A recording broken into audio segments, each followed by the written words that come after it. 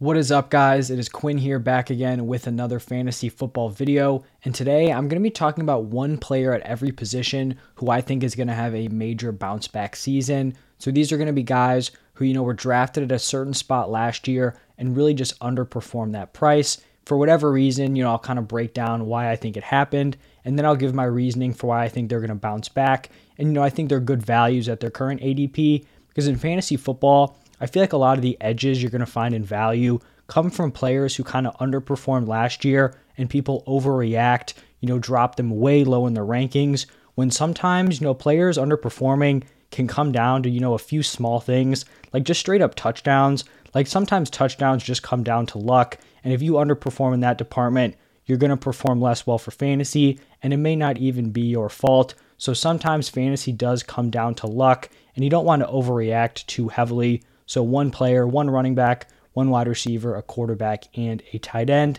And let's just jump right into the video, starting off with a running back who I think is going to have a bounce back season, and it is going to be Dalvin Cook.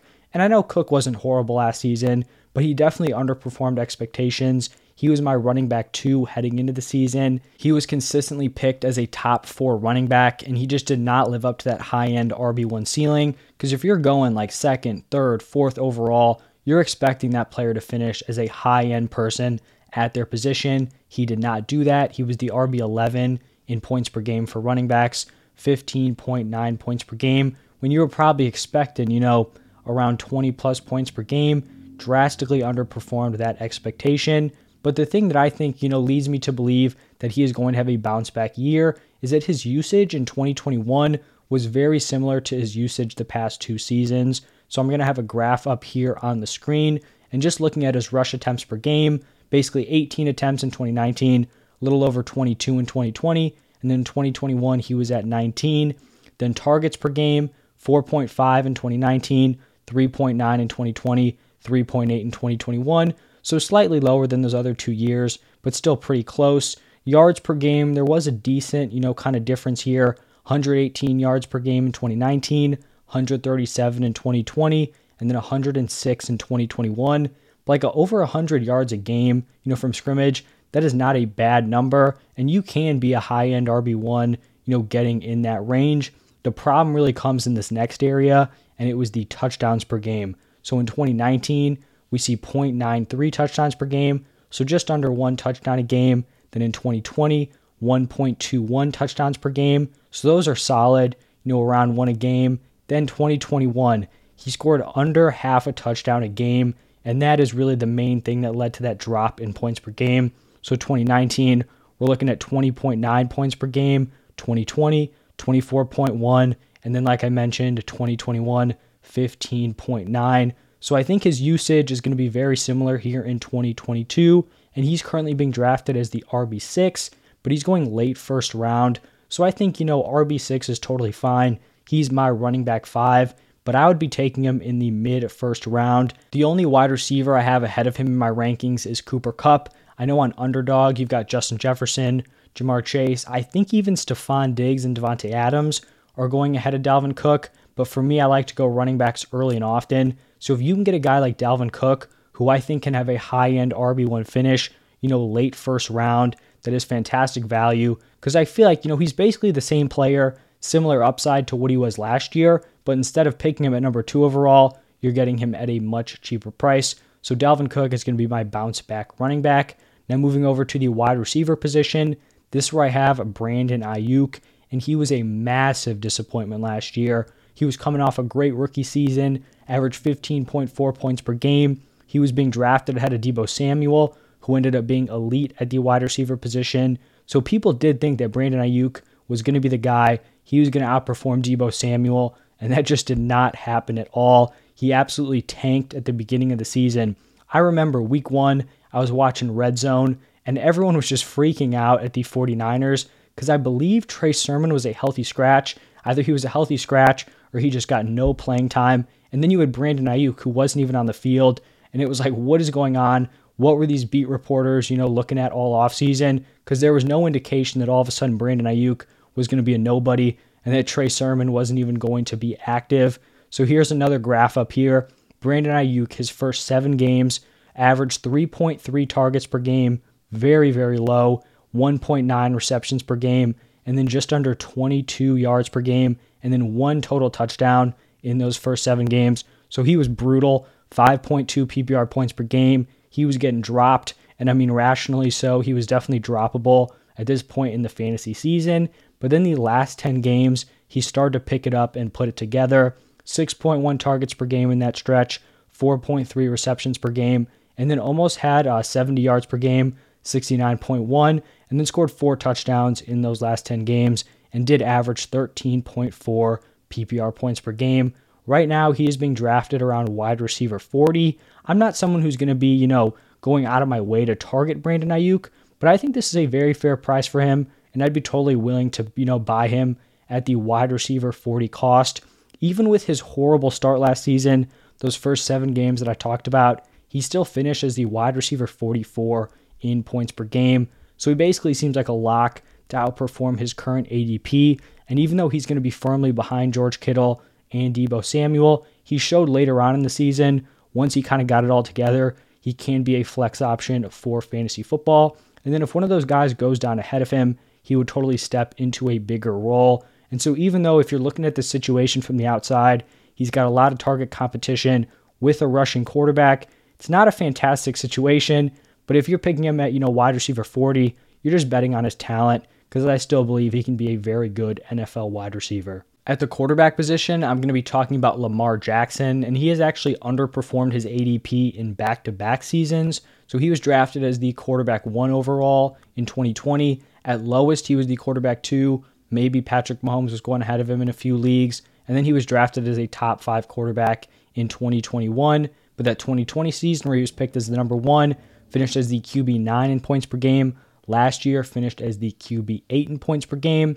Overall, I would really say this past season was probably the only one that you could consider disappointing because he was the QB 9 in 2020. The quarterback production in 2020 was absolutely absurd. So Lamar was the QB 9 in points per game, but if you took his points per game number from that season and, put it in the 2021 year, he would have been like the QB 3 overall. So he played well. Can't really control, how the other players just absolutely ball out around him. But this Ravens offense looked very different in 2021, from what we saw in 2020 and 2019. 2019 is when he had that absolutely absurd year where he did win the MVP. They had injuries to their top 2 running backs before the season, which led to a more pass-heavy attack. Lamar attempted 31.8 pass attempts per game. That was 5 pass attempts more per game than what we saw out of him in his MVP season.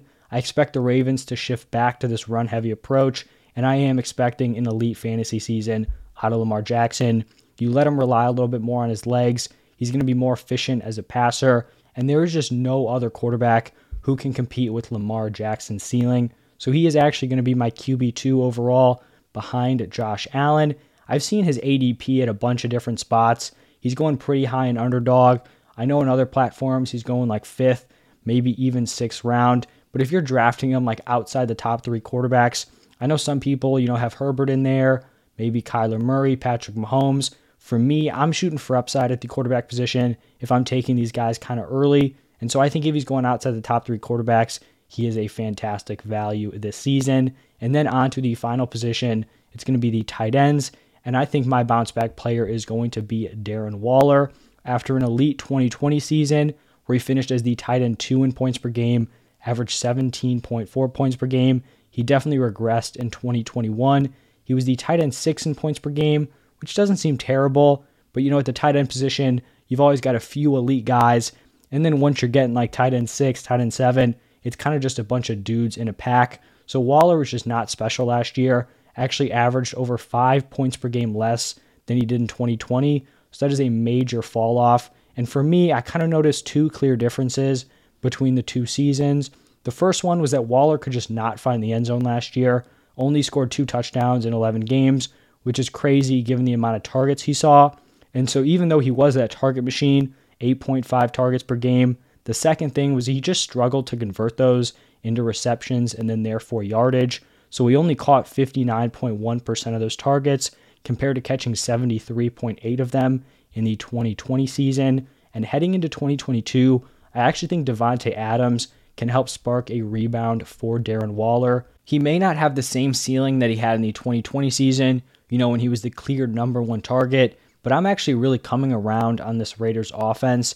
I think Derek Carr is a very good quarterback. He just hasn't had a lot of support around him. Now he totally does.